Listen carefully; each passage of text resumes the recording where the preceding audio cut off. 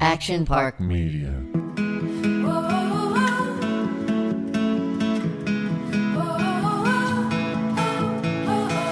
Kia ora, everyone. If you happen to have a boss, maybe you're in relationship with, ex-relationship with, friend, family member who is a narcissist, then you are going to want to set aside the next 45 minutes to take some notes because we are going to help you. Myself and Caroline, now she's from the UK. She's an expert in dealing with or breaking apart from and helping survivors who have been victim of narcissistic abuse. Now, we don't call them victims, we call them survivors, but if this is you or perhaps you're living with a narcissist or someone around you, specifically covert narcissists, which are the most dangerous of all, they're the ones who often play victim, who are doing puppeteering behaviors, who make you feel absolutely bonkers, gaslighting.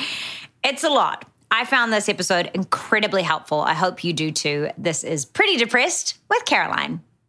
So I am joined by the amazing Caroline. Now, I found her on Instagram because I myself are in a situation currently where I have recently had to learn about covert narcissists, and I'd never heard of them besides a line in a Taylor Swift song. So I've got you here, Caroline, to try and, I guess, break down the difference between narcissists, covert narcissists, and then why they can be problematic, moving into, if we can't move away from them, kind of how we could work with them. So I guess the first place to be would be to start with, what is a covert narcissist?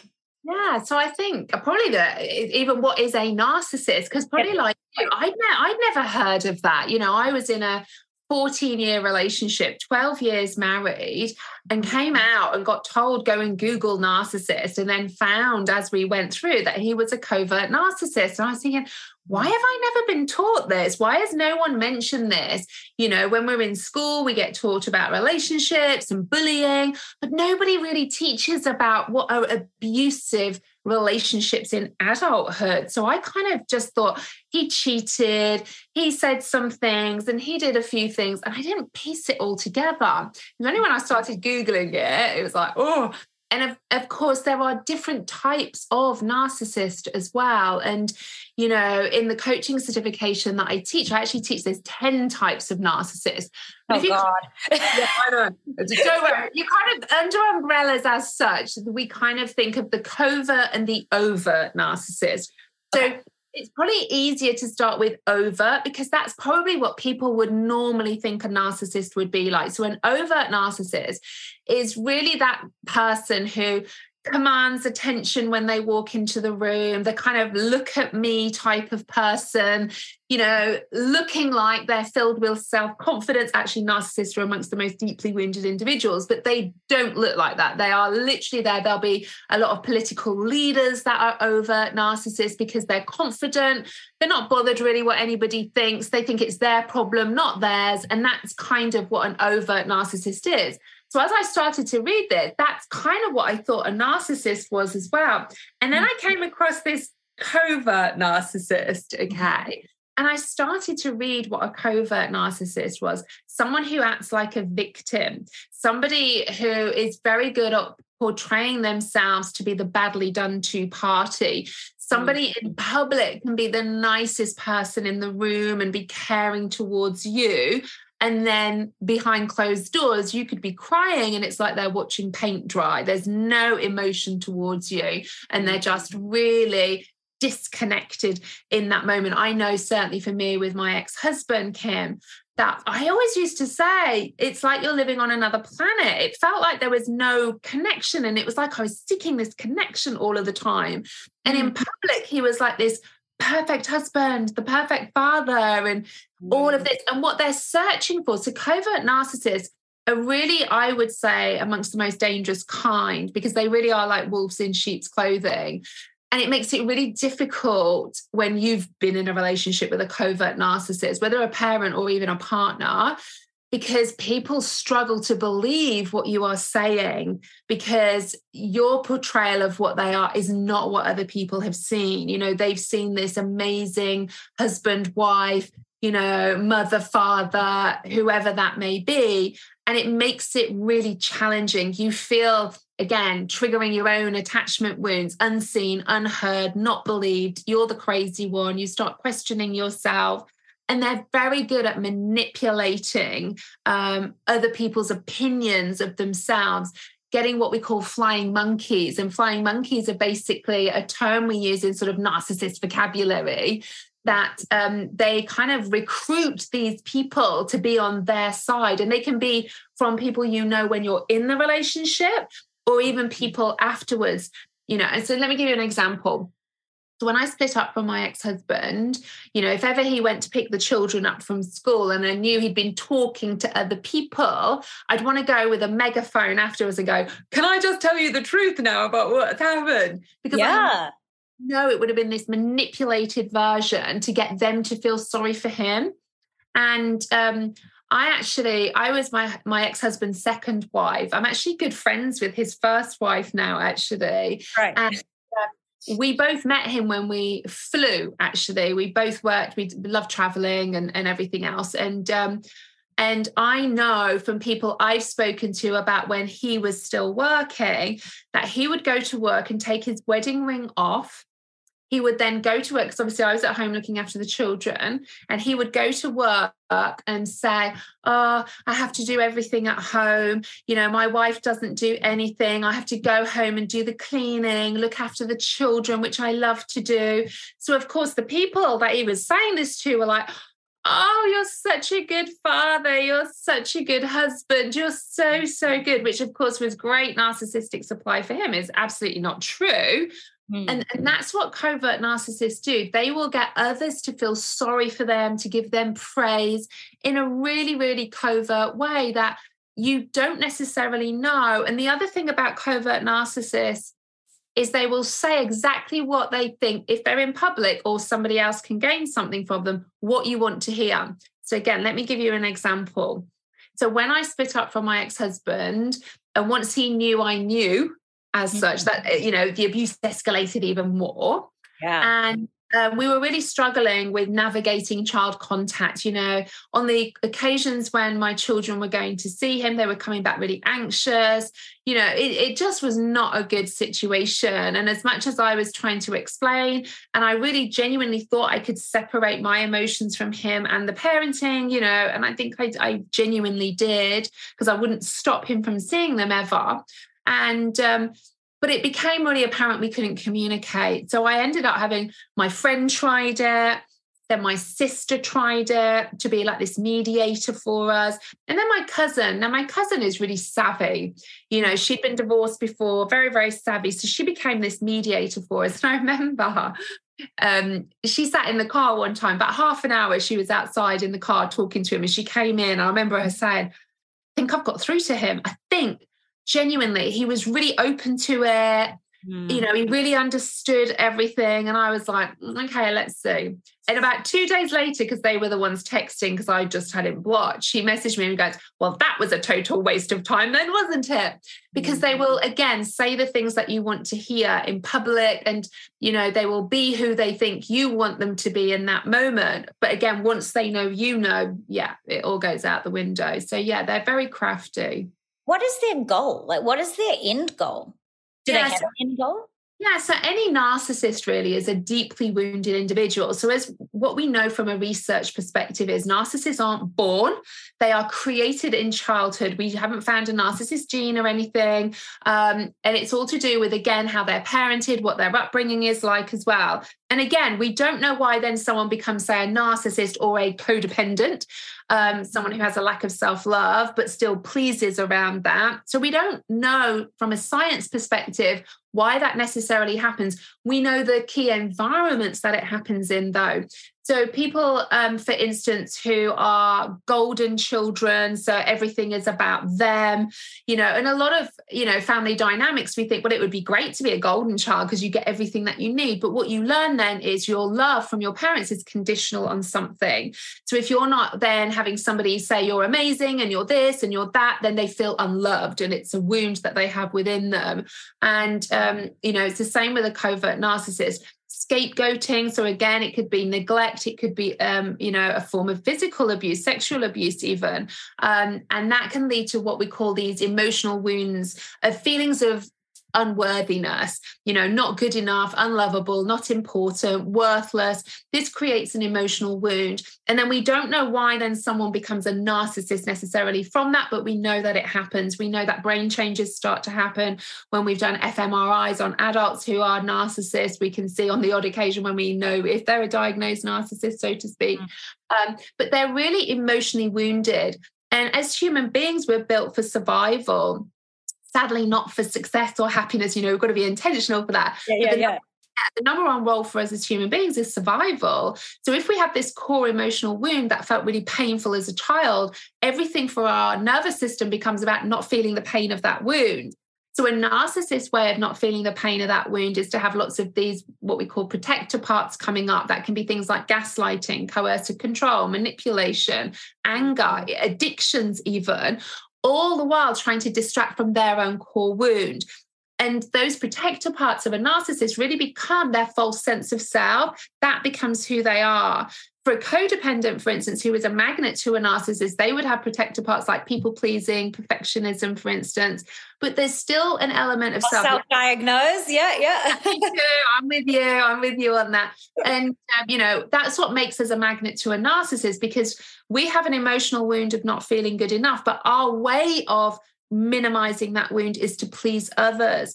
A narcissist's way of minimizing their emotional wound is to get somebody else to do that for them as well. So, the codependent will give, and the narcissist will take. And initially at the start of a relationship, it's a match made in heaven because it's a win-win for both. They're both equally, minimizing the pain of each other's wounds. The problem arises is when, you may start questioning the narcissist, or particularly when they're a covert narcissist. There's this public persona and the private persona, and you start asking questions, things, maybe you're being gaslit because you say, well, I saw that, well, that didn't happen, or you're so sensitive. So you start to doubt yourself with all of this. And this is then when the trauma bonding occurs, because we get addicted to that cycle of abuse, the dopamine and the oxytocin in the moment of them love bombing and being really, really nice to us. And then in the discard phase, when maybe you're challenging them, the cortisol and the adrenaline, that cycle of hormone secretion, we become physiologically addicted to. And that's what we call a trauma bond. So the covert is really somebody who in public portrays themselves as a nice person, really. They're hard to, covert narcissists are hard to spot, but they can act very victim-like, which equally I know sometimes codependents do, because again, we're trying to soothe the wound in all of this. But the intention of the narcissist is, at any means, any way, if it hurts you, it doesn't matter, I'm still going to do that. Whereas a codependent will recognize the subjective distress. They will, if they hurt somebody, they'll take ownership and responsibility. A covert narcissist won't take ownership. They'll say, well, if you didn't do that, I wouldn't need to do this. And so there's that different dynamic to the relationship. Oh my God, so many ding, ding, dings that I'm thinking about here. What is there's an importance of self-preservation, of people liking them or thinking that they are the victim in any situation. How conscious or subconscious is their behavior? Is everything calculative? Because it feels that way. Everything feels very puppeteered. Yeah, really, really great question. And again, this is really, it, like you say, it looks like it, right? It looks like they're doing it on purpose. And in some ways they are, but the primary intention of a narcissist is to minimize their own wounds. Like I say, they're deeply, deeply wounded individuals, a complete lack of self. They are codependent themselves at the core. They hate themselves. And then this narcissism is their way of projecting their pain outwardly, because the alternative for them is to project it inwardly, and that would be unbearable to them. So the primary intention of a narcissist is to minimize their own pain by any means. Of course, that would look like then they're doing it on purpose, they're doing it really calculatingly. But again, this is their nervous system driven to minimize their pains. The secondary part of their primary intention is, of course, it's going to hurt somebody. Those that are going to receive it in a way that they're seeing it as a reflection of themselves. So, for instance, take my ex-husband, for example. His primary intention all of the time is to not feel his own emotional wounds. So his behavior, cheating, gaslighting, financial abuse, manipulation, all of these things may look like they're doing it on purpose, but actually they're doing that because it's less painful for them to project that outwardly onto me. The problem being is, how do I receive that projection? Now, if I'm coming from a place of emotional wounds, which I was, the not feeling good enough, I receive that projection of their pain as a reflection of me. So I need to fix it. I need to make it better because the narcissist is behaving like this. My husband's being like this, not because he's a narcissist, but because I need to do more, be more. It's my fault. I need to fix it. So I receive their behavior in a way that it's triggering my core wounds. So I'll try and fix it and please and fawn and rescue. The key to this is the narcissist will never change. The power for us as survivors is about, why do I receive it like that? So for me, it came from an I'm not good enough wound which came from my childhood and my father, which meant my version of love was feeling not good enough in a relationship and people pleasing, perfectionism, high achieving. Surely if I was all of those, then my dad would praise me, which never came. But that then made me a magnet then, because I was this, high achieving, people pleasing perfectionist, to a narcissist, and of course, because they are attracted to someone like myself who are going to please, they say all the right things to me, almost like it's a corrective experience in the beginning, saying all the things that my dad never said. So it was filling this great big hole in my soul. So maybe I am good enough then. Again, I'm looking for external validation. So again, from a trauma perspective with this, for me getting my power back, it was really changing my somatic experience of my childhood from one of not just I know I'm good enough because I knew I was good enough when I look back, but change the somatic experience, know and feel I'm good enough, meaning those parts don't need to show up to minimize that wound, meaning I could be in a room of 100 narcissists now and it wouldn't cause any activation because I know it would be about them, not about me. That's a great place to get to because the situation that I'm in and people I know are in, the option of removing that person from life completely is not actually an option. So I wondered if you could speak to if someone has cut the tie as in is no longer parented or in actual relationship with the narcissist, but still has to engage with them. The kind of behaviors that I'm seeing pop up from myself as a victim or others as a victim is still this eggshelling kind of walking around, still not poking the bear, still trying to manage that. Is that a normal trauma response? And how do we get better from that? And how do we sympathize with, because obviously someone else I know is going through this too, and it's quite hard to not feel anger or frustration towards the still need for the approval from the narcissist. So sorry, that might be a lot to unpack, but no, completely understand. And the first thing I would say is I don't call people victims, okay? Yes, sorry, survivors, sorry, yes. Only because when we call someone, I mean, in the strict encyclopedic term, yes, we've all been victims of the narcissist. No, I want to make sure I label it correctly because you're right, that doesn't empower someone and it just then repeats that same behavior of poor me. Yeah. So I always talk about like victimized by a narcissist. You are a survivor. You've had abuse. What you're holding now in your body is trauma. Trauma isn't a life sentence. You can heal trauma. So really the narcissist, so when you're saying about anger and frustration and all of these things, I see these as protector parts because I do internal family systems. So these are all parts of us, again, really where the narcissist is highlighting core wounds that we already have. So, our nervous system is at the heart of our lived experiences. So when we're not coming from a place of social engagement, calmness, connectedness, and we move into a trauma response like fight, flight, or freeze, our nervous system will react in a way to try and protect us. So for instance, when we're in a fight, flight response, We will produce more cortisol. We will feel more edgy. We'll feel like we're really buzzing almost, but we can't sit still. And that's actually our body reacting to our perception of danger, because we're not actually in any danger.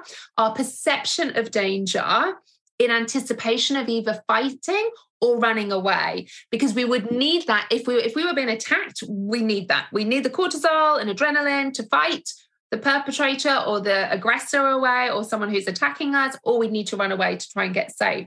The problem being is, as human beings, we also have this prefrontal cortex, front part of our brain, where we overthink things and we start to add different meanings to things. So our version of someone attacking us is feeling not good enough, or feeling unworthy, or feeling unlovable, because that takes us back to a pain in our childhood that felt unbearable. So everything then becomes about that. So the narcissist then, if they're about, or they do anything, or say anything, what they're doing is they're triggering our perception of danger, because our version of danger is like picking the scab off that wound of not feeling good enough. Now, in those moments, when we're feeling edgy, if our nervous system still thinks the danger is there, we'll go into a freeze response, because our nervous system works on a hierarchy. And I call this the traffic lights of tolerance in the work that I do. So we have a green light, which is when we're safe and connected and present.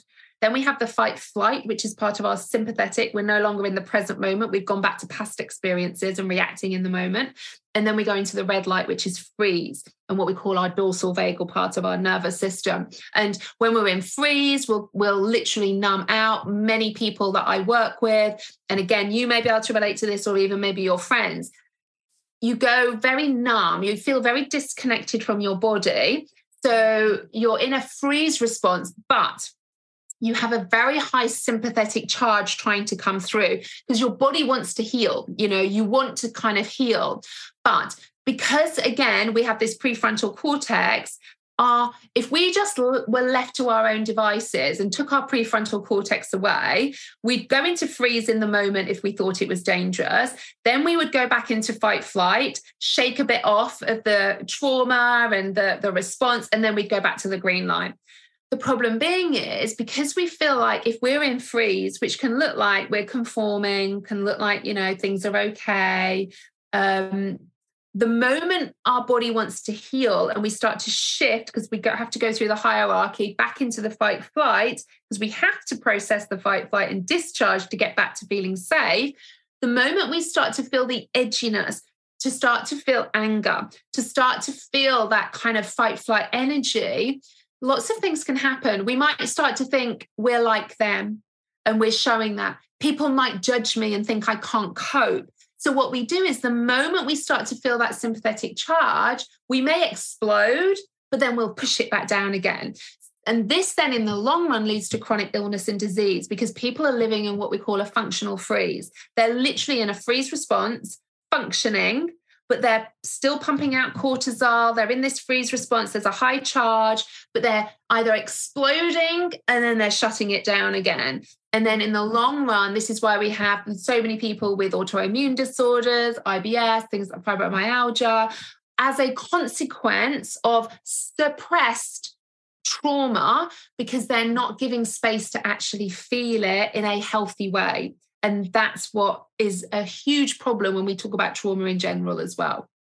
I guess that's so interesting, because if a covert narcissist is quite hard to spot, and I only happen to know about it because someone else went through it, and it was this idea of, someone who is one way to everyone else and then just completely the opposite, and then if you're left feeling confused, which I think is probably the most common feeling, and they still want to defend them, or or take it upon yourself, that trauma will find a way to come up. And if you're still in the relationship like I did, I probably lived decades in freeze.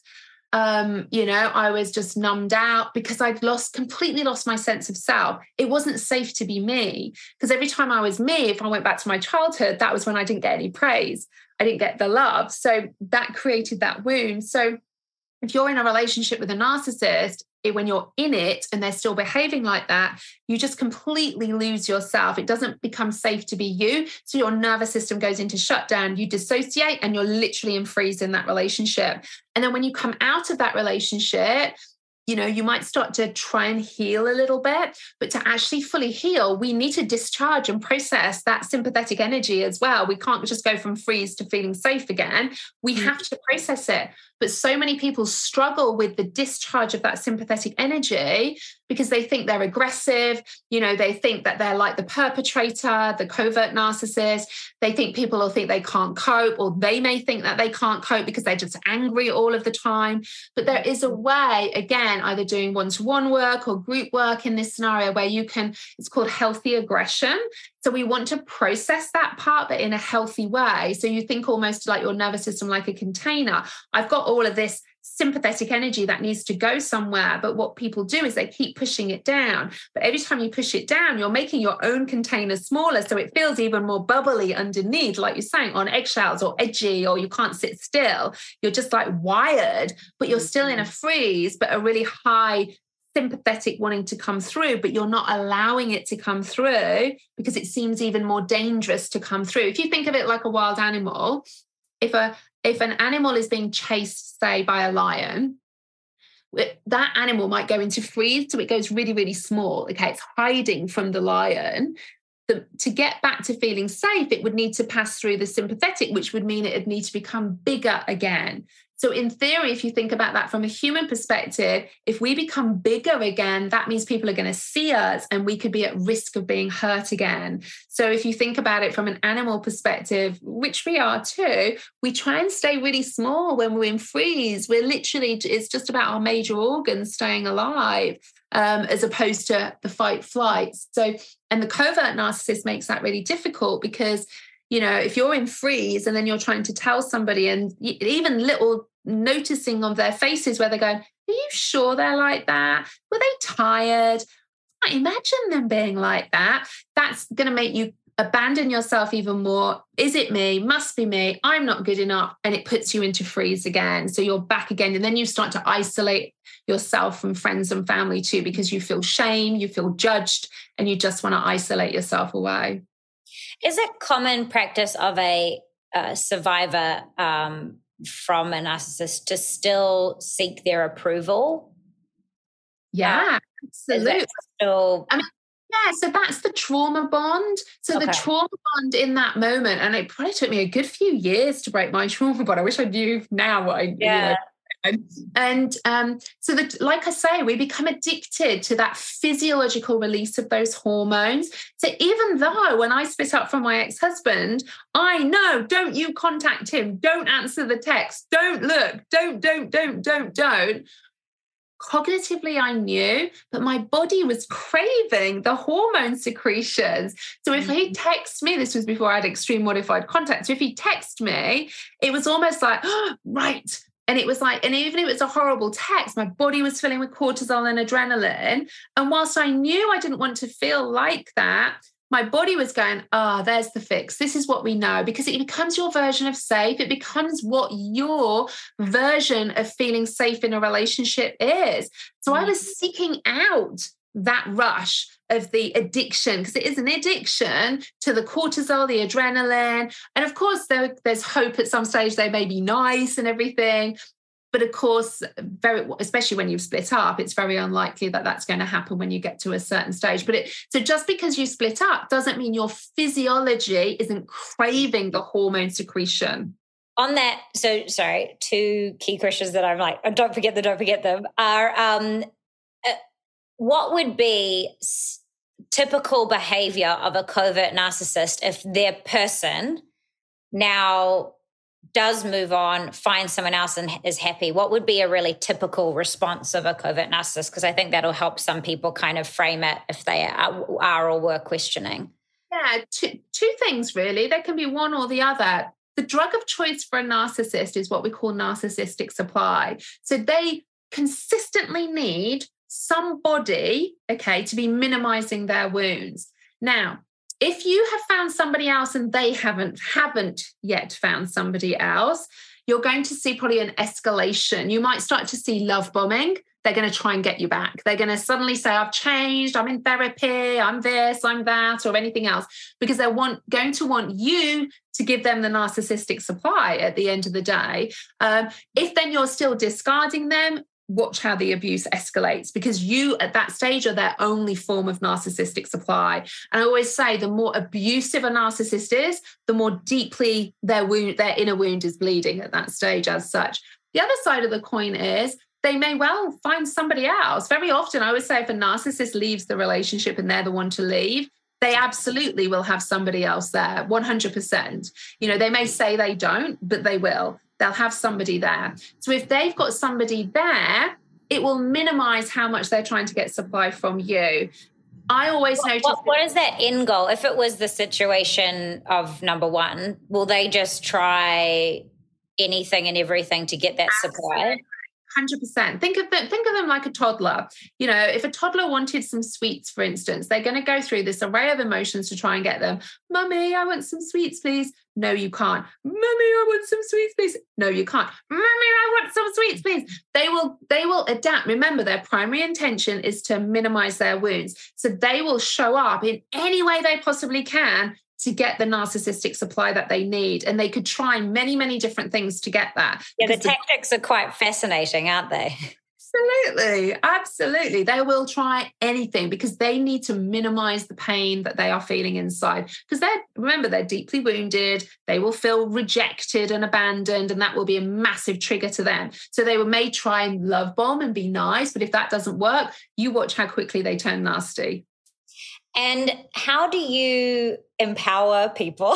Because I know this is probably a lot of information for, I guess, the people who haven't experienced this is probably switched off, and the people like me are like, you're speaking with such clarity and delight. Thank you. It's really helpful. How do you empower people then to, what would be your top tip if you are experiencing someone that you have put a boundary, you have pulled away, and they are really intentional about trying to get their narcissistic supply from you? What would your tips for that person be to empower them? Because it's a really hard, it's almost like if they're escalating so much, I can understand why people try and placate them or try and be nice to them And this is really environmental initially. So when the trauma bond is still really, really strong, because although people still leave and they know they don't want to go back, if someone's trying to love bomb them or behave in a certain way or even being abusive, there's still the pull back to them, whether it be the love bomb or whether it be the abuse side of it, there's still that addiction pull back. So really somebody needs to want to do it as a starting point. And again, because I know many people leave, go back. And this isn't about judging them that do that either. It has to be right. It has to be safe. Safety is a priority with this as well. Yeah. But let's say somebody has left and they're still kind of getting messages or things like this. This is really an environmental element to this. This is literally blocking. Unless you have children and you have to set up, I always say, set up a completely different email address, buy a different phone. So it's completely separated from your everyday stuff that you're seeing all the time. Because otherwise it's like your nervous system is literally on edge, waiting for the text or waiting for the email. And almost wanting it as well because of that trauma bond. So we literally want to create an environment where we're blocking all on social media, not a sneaky profile where we can go and have a sneaky look to see what they're doing either, which I know is tempting. Literally blocking on everything.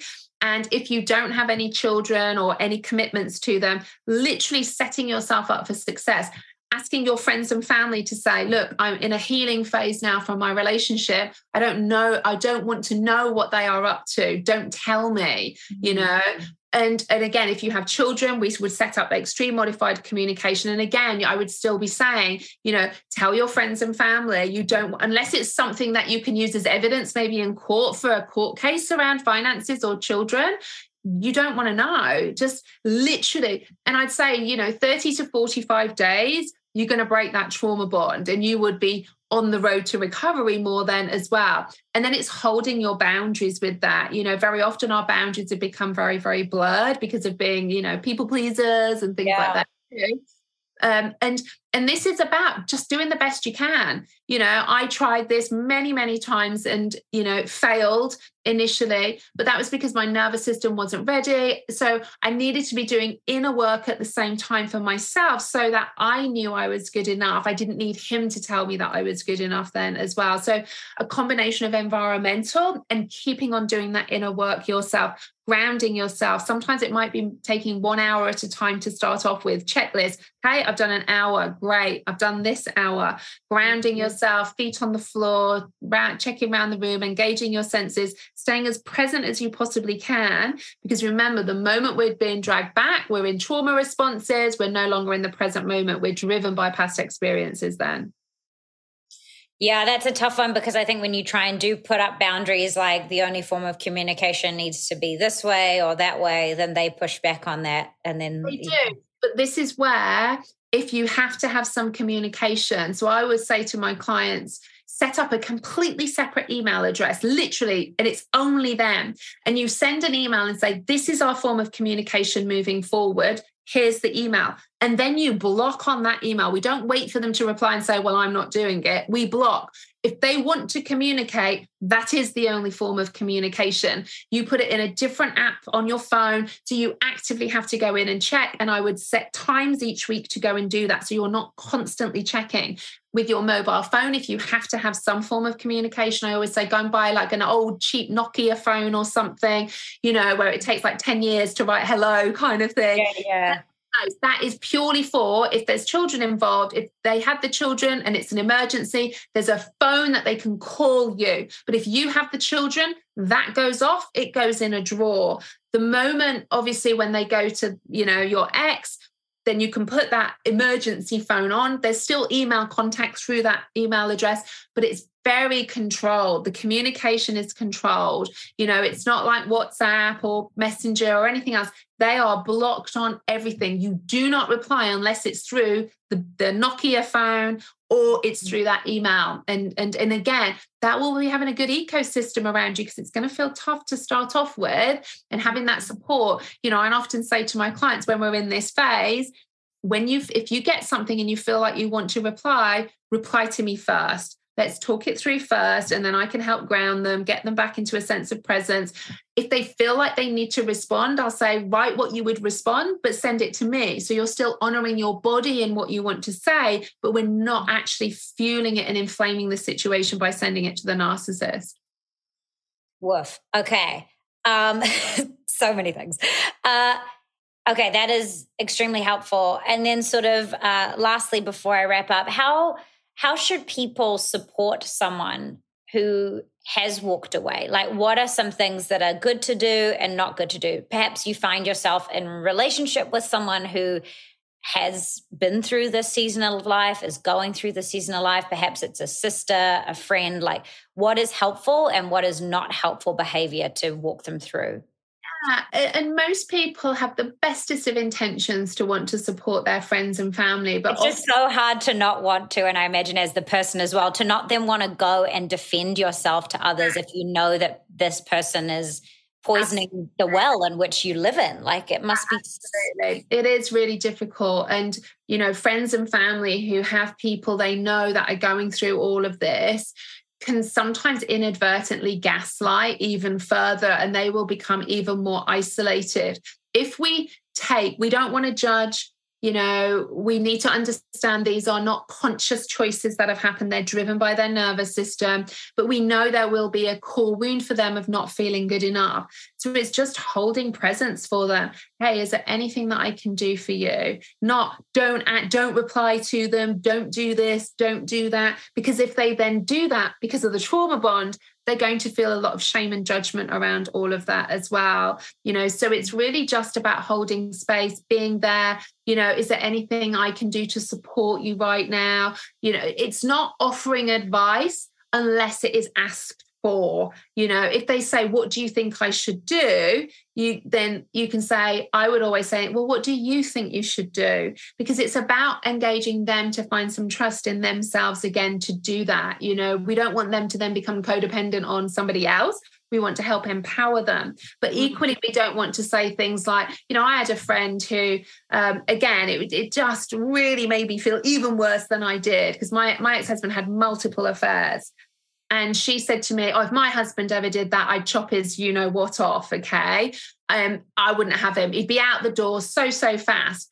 But by nature of her saying that to me, I knew I shouldn't stay with him. But we had a family together. We had a house together, children together. And I did stay numerous times that I stayed. So I felt she was judging me. I felt weak. I felt stupid. And that actually made me want to isolate myself even more, because, of course, I was going into protection mode for me, not wanting to be around somebody who was judging me, because that was triggering my wounds even further. So again, I know her intentions were kind of, that was just her in the moment. But actually, that's not trauma-informed language. That really made me feel even worse with her saying that. So it's just holding space and recognizing, I'm here regardless. You go back, you stay, whatever, I'm here. I'm not going anywhere regardless. And that is massive for somebody, because then they don't feel judged, and you are more likely to be able to support them through this then as well, and actually help them even more if you do that. And besides the blocking and cutting off their food supply, I guess, as we call it, which I love having that as a visual for me. The behavior just escalates to such an absolute chaotic level. Is there a peak on that, or will it just, until they get what they want from wherever they want, they'll just keep? At some stage, they will have to go and find someone else, and sadly, it will be someone else. They will go and seek out all of that. You can only protect yourself in all of this. So yes, it will peak at some stage, but if you've set everything up, you may not know what's happening anyway. And ultimately, it's the blinkers on, your lane, focusing on yourself. They could be going crazy. And I get it. They could be going around saying whatever they want, especially covert narcissists, because they're the victims still in all of this. They could be going around, feel sorry for me. Again, this is about your ecosystem, being reminded this isn't you. You are amazing. And, you are good enough. And, this is their stuff. And you've got to remember, people who believe what they are saying are probably just like you at the start. You believed what they were saying as well. Yeah, it doesn't right. So, you tend to find flying monkeys fall into two categories. One, they actually do believe it because they're so convincing, or they act like they believe it because they're so worried. Like with a bully, if I act like I don't believe it, they're going to come after me as such. So I'm just I'm going to agree with you. So totally. So it doesn't mean it's true. Just because you see it, again, just reminding people, just because that's happening doesn't mean it's the truth. And you do believe that it's not something that's handed down genetically. It is. Yeah. Okay. So that's very much. It's not from a gene perspective. What can be passed down is parental behavior. You will tend to find, obviously, if you have a narcissistic parent, it's likely that their children will be a narcissist or a codependent as well, unless one of the parents has done the work. So, for instance, if I hadn't have done all of my inner work, the likelihood is, because I had pretty much all contact with my children, they'd have both become codependents as well, because I would be seeking out my sense of worth from being a mum. So I would have created a need in them to need me so that I would be worthy. But obviously I did my inner work with this, and now I have two, amazingly independent or interdependent children with that, even though they have a narcissistic father. So I have healed my codependency. Wow. Yeah. They will always be a narcissist. So, and again, my ex-husband's married now. He's got children, 2 other children as well. And again, that's that cycle, unless there's another cycle breaker there, will continue down that line. Wow. Oh my gosh. Thank you so much. I mean, you are so articulate in this space. I love everything that you do on Instagram. I think it's so helpful. One of my questions is it a trait of covert narcissism and narcissism in general to not be able to accept feedback and to always need to win? Like, I just feel like that's something that I am newly aware of. is that they have no, it's almost, and maybe I'm using the wrong word, not lack of empathy, but they're quite happy to stay in yuck for quite a long time, whereas us maybe who are receiving it want to fix. And so often will cower or will, it feels like they have no sense of time. They're quite, until someone apologizes. Absolutely, because they want to win. To them, it's win or lose. There's no gray area. There's no compromise. There's no healthy communication. If you're doing something that they don't like or they disapprove of, or it means that it's triggering their wounds, it means they've lost. So they need to win again. They will show up in certain behaviors like that too. They do have a complete lack of empathy. You're absolutely right. It's definitely a trait of narcissism, but they can fake cognitive empathy. So they can fake empathy if they're in public, looking like, I was really poorly one time and I knew I wouldn't be able to look after the children. I was really, really very ill. And I was saying to my husband, you need to stay at home. I can't look after the children. And he took, literally a couple of hours before he said, oh, okay, then I'll call work. But it was like I was crying, I was poorly, and it was genuinely like he was watching paint dry. No sympathy, no empathy for me whatsoever. When my parents came over the next day and I was really poorly, are you okay, Caroline? Can I get you something? So, of course, my parents were like, oh, isn't he a good husband kind of thing? Because, again, he'd got an audience. So they can fake cognitive empathy, but empathy, like we know empathy and really feeling into all of that. If someone's hurting or upset, they don't feel that. They're totally disconnected. It is about winning, because if you think from a developmental perspective, their development has stopped in childhood for that. So just like a child, win or lose, everything's black or white. You win, you lose, you're loved or you're hated. There's no middle ground with this. Like as adults, we know, there's lots of middle grounds that we can have from a healthy communication perspective. Narcissists don't have that. It is literally about winning to them, because if they lose, it's triggering their wound. So they'll go at all costs. Their primary intention is to minimize that pain. Okay. So if people like me are like, well, obviously got some inner work to do, and people I know have some inner work to do, what kind of services do you offer? Because I'm sorry that you had to go through this, but I feel like you've done the most beautiful thing about making yourself upskilling and available to help people, because you really are the only person I could find who offers this. So thank you for the work you're doing. How can people work with you, or what kind of, information do you have, or, for people to reach out? So again, when I started my business, it was really important because I had no money. When I split up from my ex, he left me with nothing, and I lost my home, literally everything. So I know some people have no money, and I get that. So it was really important for me when I set up my business, like my Instagram account. I have a podcast, my Narcissistic Abuse and Trauma Recovery podcast. I have a free Facebook group, support group. We vet every single profile. We get 200 people trying to join a day, and we don't approve 100. We literally have a team that we check every profile. So we have a really good free support group for people as well on Facebook. Then I've got low-cost programs. So I have some healing codependency programs. That's like just under $50. I've got a narcissistic trauma recovery program. That's like a 12-step program. That's got EMDR in, brain spotting, IFS, meditations, really understanding your attachment styles and the beliefs that you may have. And that's $549. Again, low cost, but you're part of my membership, which is called Thrivers. That's $7 a month. I go live every week where you can ask me directly questions. So it's like having me in your pocket. And then I've got some higher end stuff where it's just working closely one-to-one with me as well. So, there's something for everybody with where they are at. And it was really important that wherever you are, you're not on your own, and that there's hope. That's definitely, that I want to get across, because I get it. Not everyone's going to be able to afford anything, but come and join my group, come and follow me on Instagram. Just know that there's people out there who understand, and you're not on your own. That's so helpful. Yeah. And even just defining what one is, because you're right. It's such a curious one, the COVID. It's a little harder to spot unless you've really seen behind the curtain. Correct. Those, They're very, very sneaky. And I do a narcissistic trauma-informed coaching certification. And part of that is my narcissistic abuse specialist. And I teach about 10 different types of narcissists, and they're all in sort of different subcategories. Sort of like a somatic narcissist is someone who really focuses on their appearance all of the time, for instance. So there's different elements to all of that as well. So, but it's important for people to know, it's not their fault.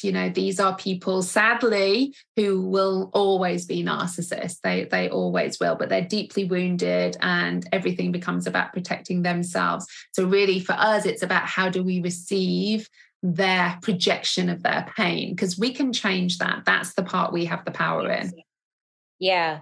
It was funny. I was a little nervous about doing this podcast because I was like, oh, there's a couple in my life. And I was like, what if they find out? And then I was like, oh, they would never even look to think that this would be about them. Yeah, that's the funny thing. Often on Instagram, because I don't really go into the medicalization of them, because I do a lot around, it's non-pathologizing, because I do IFS.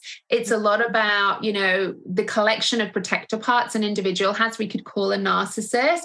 But every time on Instagram, I say things like, you can't cure a narcissist. I always get, you can't say that about human beings. And I'm like, well, there's no evidence that happens. And, by saying, in fact, someone said to me the other day, oh, I work with one and they're okay now. I've cured them. And I'm thinking, oh, no. If they're saying that, it's because they want some supply of, they're going back to their partner saying, I'm okay now. It just doesn't happen. There is medication, psychedelics and things that have been used on some narcissists, and it helps minimize the level of abuse, but not to the extent they would ever be capable of having a healthy relationship. And the key thing is, even with the medicalization of narcissistic personality disorder, and I read, in fact, I think I read it on Instagram this morning, and it was saying, it's just this keyword all the time. People are saying, but there's only 5% of the population that are narcissists. And I thought, well, that's because you need a narcissist to say they're a narcissist to go and get a diagnosis in the first place. And you're not going to then go, hey, I think I'm a narcissist. I need to go and get. That's what's tough. It's like, oh no, they think that they're totally fine. Yeah, it's just, you got to look at the people in the wake of around them, and it's like, oof, yeah, difficult.